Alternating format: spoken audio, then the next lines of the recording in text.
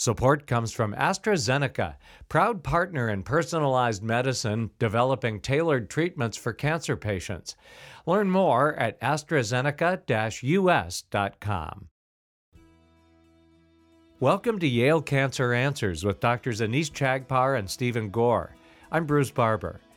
Yale Cancer Answers features the latest information on cancer care by welcoming oncologists and specialists who are on the forefront of the battle to fight cancer. This week, it's a conversation about the genetic link to cancer with certified genetic counselors Karina Brierly and Claire Healy. Dr. Chagpar is an associate professor of surgery and the assistant director for global oncology at Yale Comprehensive Cancer Center.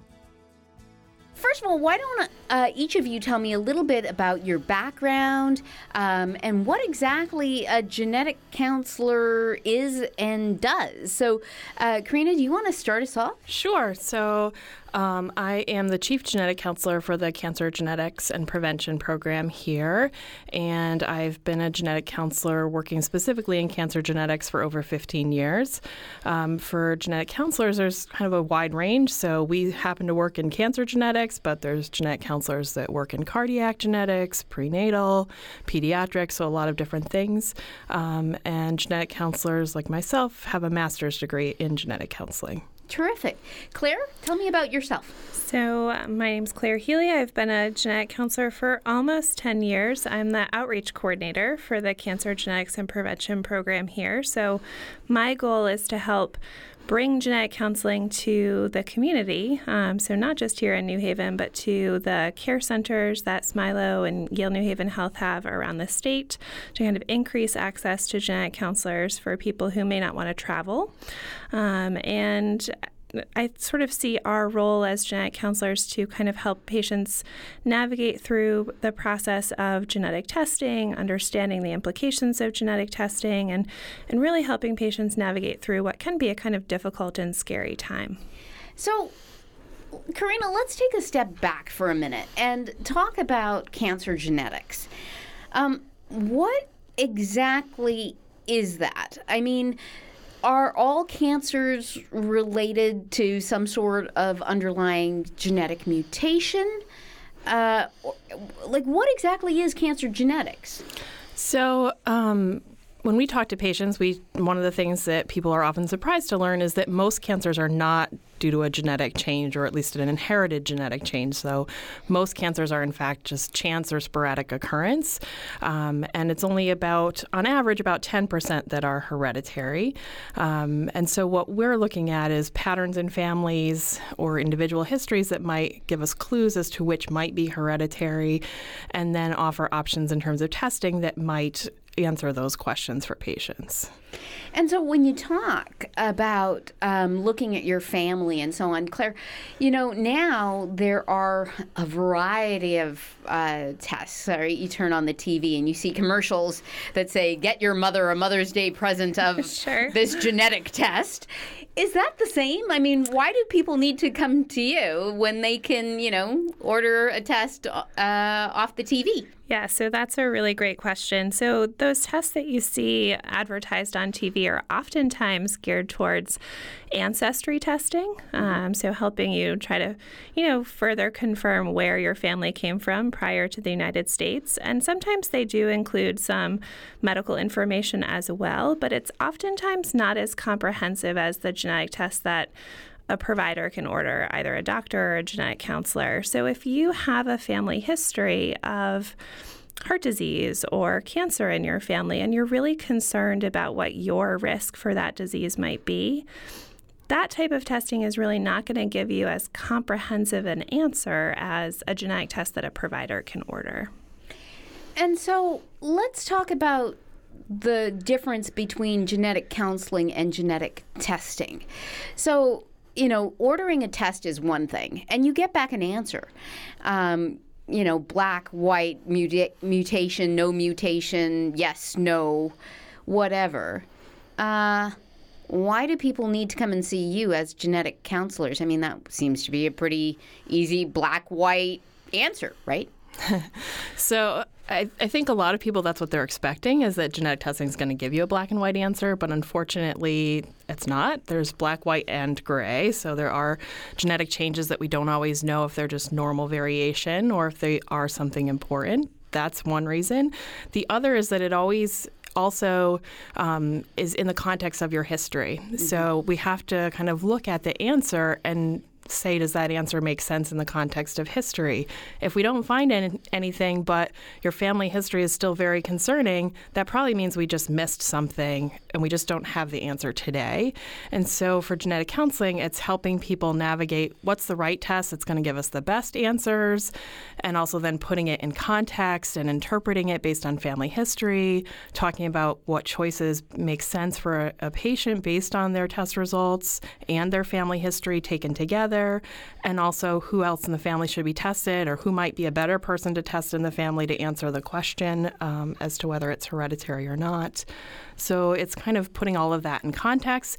And also these tests can be pretty emotional for people sometimes, and so helping them make good decisions and helping them have the support to make the decision that's right for them as well.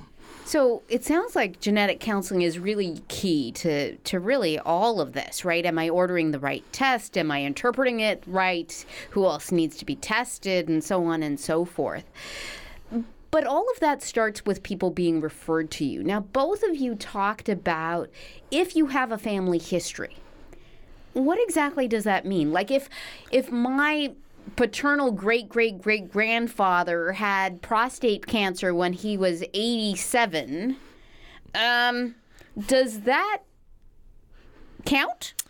So usually when you're thinking about a family history and you're thinking about meeting with a genetic counselor, kind of thinking about doing genetic testing, you're really thinking more of either a family history of something that's occurring at an unusually young age, like breast cancer before 50, or multiple people who've all had the same type of condition in a family, like multiple people who've died from heart attacks at early ages, or in the context of hereditary cancer, multiple people who've all had the same type of cancer. So with your example there, I would say, no, a great-great-grandfather with prostate cancer at a later age is probably not something that would qualify you for really needing to meet with a genetic counselor or really needing any genetic testing. What if you're adopted? What if you don't know your family history and you're diagnosed with cancer? Should you be seeing a genetic counselor? So sometimes just personal history alone is enough. So we see patients that are adopted that have, as Claire mentioned, so if they have a cancer at a particularly young age, so since we often think of cancer as a disease of the aging process, if we see people with an early age of diagnosis, for most adult onset cancers, that means under 50. So if they had breast cancer under 50 or colon cancer under 50, and then we have that they're adopted so that they have limited information about their family history, sometimes that's enough. Or a cancer that's rare or tumor that's rare enough that is oftentimes caused by a genetic mutation. So there's certain rare tumors. So those kinds of things alone can qualify someone for testing. Well, and the other thing is, you mentioned, Claire, about cancers of a similar type. So when we think about, one of the most common examples of hereditary cancers that I think everybody has heard about in the news is BRCA. Mm-hmm. And everybody has heard Angelina Jolie's story. But in her case, for example, her aunt had ovarian cancer, but somebody else in her family had breast cancer. And so those aren't in the same organ. They're not the same cancer. That's a very good point. So it's not just multiple people who've had the same type of cancer, but if there are related cancers in the family. So if you have the combination of breast or ovarian cancer, that can be a red flag. The combination of colon and uterine cancer in the same family, or breast and pancreatic cancer can be a red flag as well. And so it's really not necessarily up to the patient to know all of that, but to make sure that they're giving their provider at their annual physical as comprehensive information about their family history as possible so that their provider can help them decide whether or not it's appropriate to see a genetic counselor. Okay, that makes sense. So let's suppose they go to their primary care provider and the primary care provider says, well, not really sure here, but might be something that is a genetic underlying issue. Remember, most cancers, as you said, Karina, are sporadic. They're bum bad luck. I mean, it's just the luck of the draw. Somebody's got to get cancer, and then they come and see you. What exactly happens at genetic counseling? I mean, what does that entail? Sure. So ours usually starts on the phone with our intake people that schedule the appointments, and they take a little bit of information about, the reason why someone's concerned or being seen in terms of their family history. We also, at our center and many centers, now use online tools. So we send people a link to a family history questionnaire where they answer some questions about their personal medical history and family history. If they don't have email or they don't get a chance to fill that out ahead of time, the start of the visit will be taking that information about their own personal medical history, their family history. We just sketch out everyone in the family, how many brothers and sisters, aunts and uncles, who had cancer at what ages. And then we talk more about some of those risk factors we've been talking about. These are the things we see in your family. These are the things we don't see in your family. Based on that information, we think that you do meet criteria to consider genetic testing, or we do think there's a reasonable chance that there's something hereditary. And based on that, here's some of the testing options. Here's what it might tell you, and help people make decisions about what they'd like to do, whether they want to do testing, how extensive the testing they want to do, what they might decide if we found something. So how much does that visit with the genetic counselors cost? Is it covered by insurance? Is it, I can imagine that patients are kind of thinking about, do they want to do this or not, knowing that most cancers are sporadic, but the information that you provide is really valuable, but they don't want a huge bill because their other doctors have already provided them with huge bills. Help us to understand that. Is this something that their insurance is going to cover? So most insurance companies will cover the cost of genetic counseling. And if you're concerned about that, we can often put you in touch with our billing department that can help sort out whether or not your insurance does have coverage for genetic counseling. And for the most part, most patients don't pay more than a copay for the cost of the visit. Perfect. And so then after you've kind of sat down with the patient and you've gone through all of these options, and let's say you see some pattern when you've drawn out this huge pedigree that concerns you, is it possible that are you thinking about certain particular mutations that you want to test for, or is it that there's like panels of tests that you want to do all at the same time? How do you decide on what tests to order? So as a practice, we've there are now panel-based testing, which didn't used to be an option. That's really the last few years that's come along. And oftentimes what we will talk about depends on the family history. So sometimes it looks really specific for a very specific thing, and sometimes it really doesn't. So now, beyond the example of BRCA1 and 2, those are the most common genes for hereditary breast and ovarian cancer, but they're not the only genes. Mm-hmm. They account for the biggest percentage, but we now know that there's some other more modest risk genes or moderate risk genes that can account for some other cases. So oftentimes what we offer patients is panel-based testing, or the choice of more targeted testing versus panel-based testing, and just kind of help them decide. So, excellent information. We're going to take a short break for a medical minute.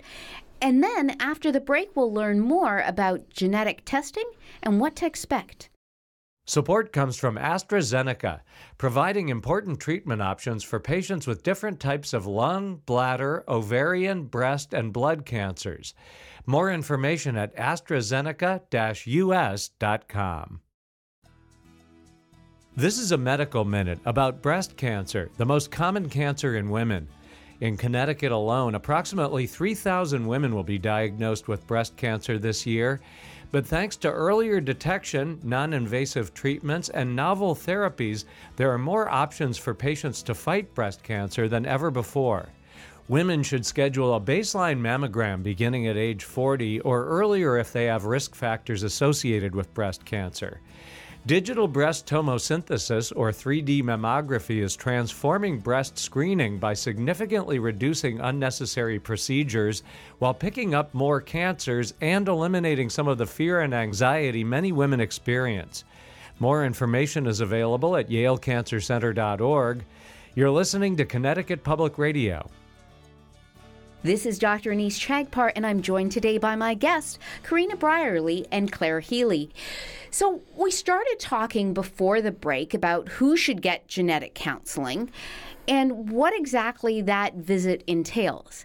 And we got to the point of figuring out whether you should get a test for a single mutation or a panel of mutations, which is a test that kind of tests for multiple mutations using a single sample. Now, one question I have for you, Claire, is, are these all blood-based, or do people give you a saliva sample, or what kind of test exactly is it? So most of the time it's blood, but you can get DNA from multiple different sources. So sometimes we do use saliva, but I think a lot of people imagine that that's a cheek swab like you see on CSI, when in reality it's a spit sample. So it's actually about a teaspoon of saliva that we collect. So I always tell my patients it takes about 5 minutes, so don't get discouraged when it doesn't fill up right away. And multiple people have said to me, I would rather do blood. And sometimes we can also get DNA from skin if it's really necessary, but usually it's blood or saliva based. Okay, so you take this blood sample and you send it off for this test. How long does it take to get the results back? Karina? It depends on the test. I would say most of the tests that we do, most of those panel-based tests usually take a few weeks to get the test results back. If it's urgent for treatment decision-making, we can often expedite testing. So some of our patients that are newly diagnosed with breast cancer, for example, need that information quickly. And oftentimes the lab can get that back to us in about a week or so. But mostly it's people should expect a few weeks turnaround. Now, Claire, you told us before the break that most insurance companies cover genetic counseling and that most patients only pay a copay. What about the test itself? So your genetic counselor is going to be your best help in navigating the insurance process in terms of coverage for genetic testing. And it's not as easy to say that patients will have coverage for genetic testing as it is for genetic counseling. So we do have to take into account whether or not the patient meets national guidelines for genetic testing, whether they meet their insurance company's criteria, what labs are in network versus out of network. And the genetic counselors are available to help the patients navigate that process. So we will try and match up as much as possible to make sure that the patient has coverage. And then if they don't, we'll talk to them about out-of-pocket payment options, which have luckily significantly reduced in price over the last several years. So I can remember a time when the cost of genetic testing was in the thousands of dollars, which might give patients a little bit of the heebie-jeebies when thinking about whether or not to go through with this. So when you say that prices have dropped, how significantly have they dropped? Is this actually something that a real human can afford? So most of the time, the price has dropped from thousands of dollars out of pocket to usually a couple $100s out of pocket. The laboratories that we use oftentimes have financial assistance programs for patients, and we can help navigate the process of applying for coverage through those as well if necessary. So talk to your genetic counselor. All right. So the patient has seen you, has gotten their pedigree, you've decided on a panel of tests, you have taken this blood sample, you've sent it off, they didn't get a huge bill, they're very grateful. 2 to 3 weeks later, the tests come back. What are the possibilities of what that test could be, Karina, and what happens then? Sure. So again, that's kind of where the genetic counselor comes in and our team comes in. We review everything as a team, and then we talk to patients about their results, either on the phone or in person or both. And basically, there's typically 3 different test results we can find. They scanned through all the genes that they were looking at, and it's completely normal negative results. they scan through the genes and they find a mutation that they know is associated with risk. And the third is the variant of uncertain significance, which was that kind of gray area test result where it's a genetic change that the lab can't completely interpret at this point. It could be that it's just the normal variation, which most of those end up being just normal variation, but it could be something important. So let's talk about each of those three scenarios in turn. First scenario. You have this family history that was concerning. You get your test comes back negative. What does that mean? Does that mean I'm free and clear? Hallelujah. This was just sporadic. I can celebrate. No mutation. I'm baseline risk. No. Darn it. We haven't made your family history go away. So even if we do genetic testing, we look at a panel of genes that we think covers the majority of risk that could be explaining the family history and everything is negative, really what that means is perhaps there is a genetic risk in the family that patient has not inherited, which would be good news. Or perhaps we don't know what gene is explaining the family history at this point in time because we still don't know what a number of the genes in our body are responsible for. And so in that case, we might recommend genetic testing to other people in the family to try and help clarify that situation. And we might still recommend increased screening or even sometimes prevention to those families, even when they're negative. So a family history still counts, even if you are negative for a panel of genes. But it's nice to be negative, better than being positive. So let's suppose you are positive, Karina. Let's suppose you test for a genetic mutation, and lo and behold, you have that genetic mutation. Okay, so now you have this information. What does that mean? And how do you process that? Sure. So it's going to depend on what gene it's in and the rest of your family history and your own history. So again, we're advocating here for genetic counseling that's kind of where that comes in, is to talk about, okay, now that we have this mutation, what are the risks that are associated? How high are they? So which cancers are we concerned about? How high are the risks? Does it mean that we just have to add some additional screening and start younger than we would in the general population? Or is the risk high enough that we might consider prevention through taking a medication or even preventative surgery? So we talk about all of that. We talk about what it means for the family as well. So who else in the family might be at risk and might need testing? So we kind of go over all of those things. And sometimes it's not what you're going to, for young patients especially, they may not do everything that would be mapped out as options immediately. It might be taking things one step at a time and what makes sense for this 5 years and the next 5 years. And our knowledge is going to evolve over time for some of these genes that are newer as well. So it's oftentimes just looking at everything, again, in context of personal preferences, family history, how high the risks are, all of those things together. So if you have a genetic mutation, the first thing is, usually you can get some advice on preventing cancers. It means that you're at higher risk, but maybe you can do something about that.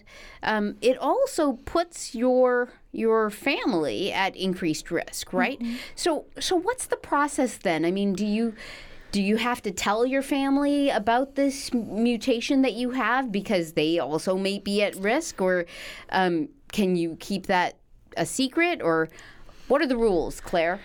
Well, there's no hard and fast rules, but we would really prefer you not keep that information a secret. Your family members, your first-degree relatives, second-degree relatives, third-degree relatives, even farther back, if you're in contact with them, should really be notified of that information because they're all at risk to have that same mutation. We share our genes in common with our family members, which is what makes us related.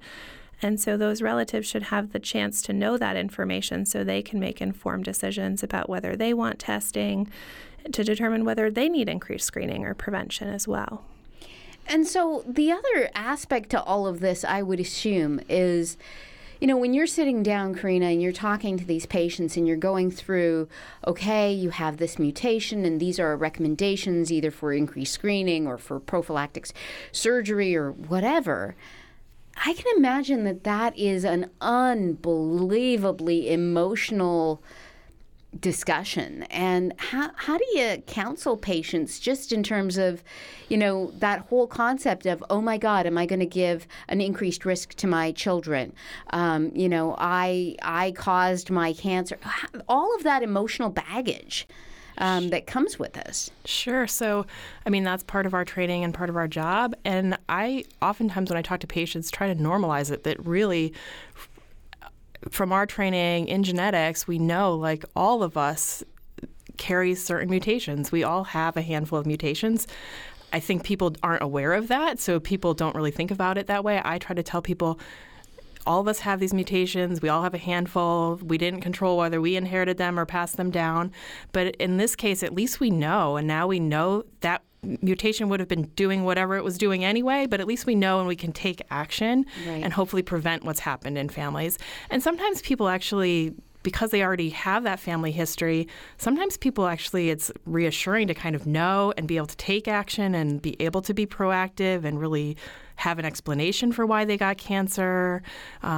It gives them some control sometimes. So there's kind of a mix of emotions, and it's hard to predict for one person what it's going to feel like or what things they're going to be concerned about.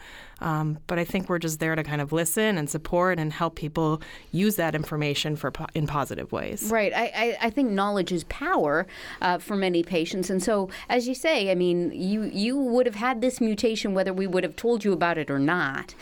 But now that you know, potentially there are things you can do about it.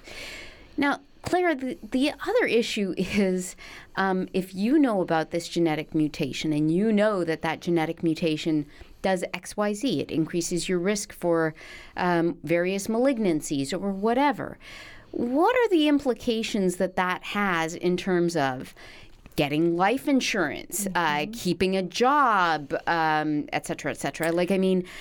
I think patients might be really fearful about getting genetic testing because, gosh, if those results are in your medical record and, you're asked about it on a form, could you be denied coverage later? Yeah, so that's probably one of the most common questions we get asked as genetic counselors. So there's kind of two separate types of insurance to think about. There's health insurance, and then there's life insurance, disability insurance, long-term care insurance. And in terms of health insurance and even employment, to your point, there are laws that prohibit the results of your genetic testing being used against you as a pre-existing condition. So your health insurance company, your employer cannot use that information to charge you a higher premium, deny you coverage, and those laws have been in place for a long time now. In terms of life insurance, disability insurance, long-term care insurance, there unfortunately are not laws that prohibit those companies from using this information as a pre-existing condition. So as part of my counseling process, I talk to patients about that ahead of time before they go forward with testing. And a lot of times for our young patients who haven't had a cancer diagnosis, we might say, it sounds like you're really interested in testing. Here are the concerns about those types of insurances. Would you prefer to wait and get those policies in place before you have testing? Because once you have a policy in place, they can't use that information retroactively. So just as a follow-up to that, could somebody, for example, get one of these off-the-TV tests that give you some medical information, although you mentioned that it was not as robust and not as good as official genetic testing? Certainly we can't use 23andMe, for example, and that's just one company, but for medical decision-making, we require an actual test from a bona fide company to make any kind of medical decisions. Could they get that, keep the results to themselves as a secret, then if it tests like positive, go get really good insurance, and then come to you and say, hey? So sometimes the life insurance companies are getting savvy and they're asking patients on those 100-page questionnaires you have to fill out when you purchase life insurance if you've had genetic testing, and if so, what the results were. And so you are obligated to answer that honestly. You've had 23andMe testing. I don't know that I would classify that as sort of the gold standard of genetic testing, but I think there are some concerns about how that information could be used against you by those companies. Claire Healy and Karina Brierly are certified genetic counselors. If you have questions, the address is canceranswers@yale.edu, and past editions of the program are available in audio and written form at yalecancercenter.org. I'm Bruce Barber, reminding you to tune in each week to learn more about the fight against cancer here on Connecticut Public Radio.